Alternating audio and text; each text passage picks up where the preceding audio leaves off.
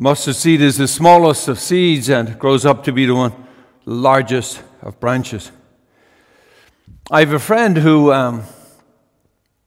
whose parents divorced very early, and early on, his father had left the house and left his mother to raise the kids alone. He was still in high school at the time, and so his mother had a sort of a breakdown dealing with it all, and he became the father of the house and to caretake for everybody.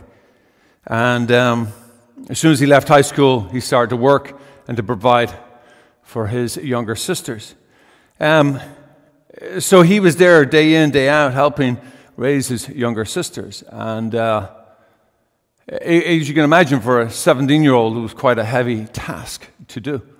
But every year, his father would make an appearance on his sisters' birthdays and lavish them with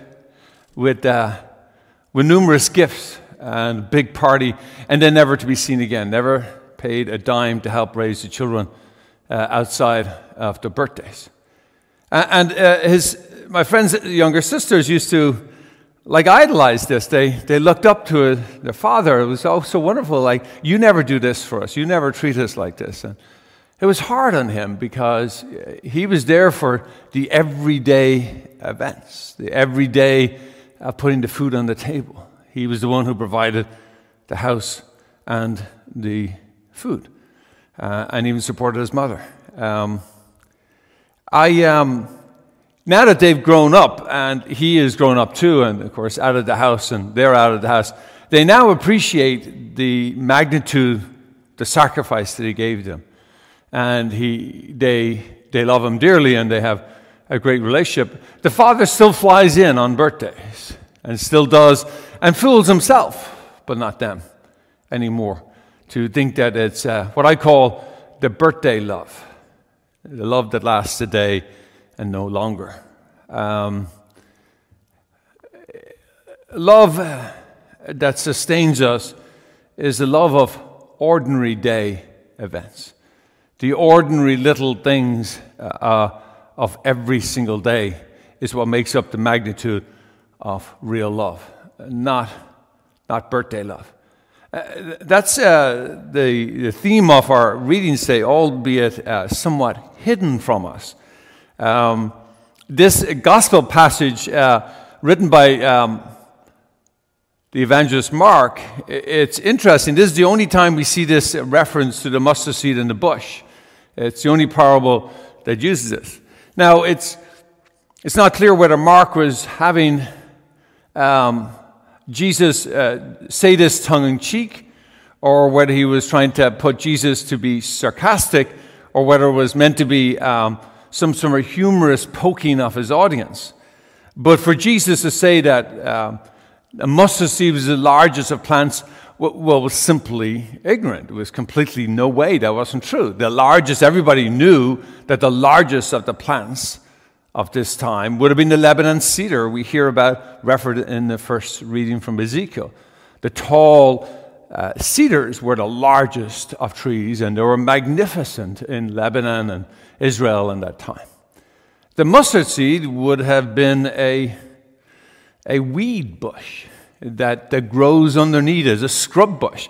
That the birds would come, and the birds couldn't nest in a weed bush. I mean, they would play around and get the seeds, but even like this, the idea that Jesus, the son of a carpenter, wouldn't know the difference between a Lebanon cedar and a bush is not sustainable. So it was clearly done in tongue-in-cheek. But to whom it is addressed is very, very important to help understand this passage of the gospel. As it was the Pharisees and the Sadducees he's having this battleground with. And they consider themselves to be the Lebanon cedars standing tall among the community. And their outward show, Jesus was frustrated with.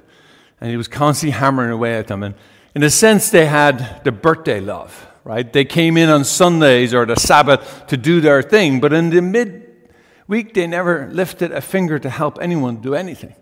It was all for show. And so Jesus says that, listen, where the real action of life happens are in the bushes. All the birds, that's where they do their feeding. That's where the ordinary love of life happens down in the close to the earth. The humble love of everyday activity. And Jesus holds up that as the example to us.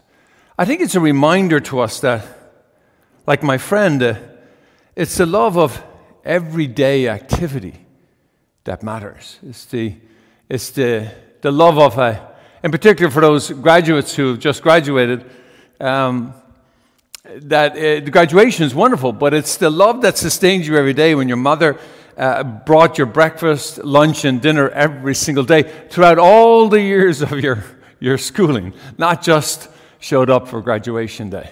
That's what sustains us.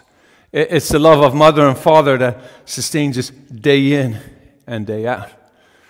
Or maybe, as my friend happened, maybe it's a sibling. Maybe it's a sibling that has supported you throughout your years. Or maybe it's a friend who is there day in and day out, listening to your troubled days and celebrating with you on your good days. See, this last week we entered into ordinary time, and it's not ordinary as in not extraordinary, right? It's ordinary as in it's ordered time. We now move back to the non-feast days of summertime. And in a sense, we go back to the ordinary day-to-day loving of one another in the ordinary, what I call the muck of everyday life. Bringing that cup of coffee or tea to your spouse like you do every day.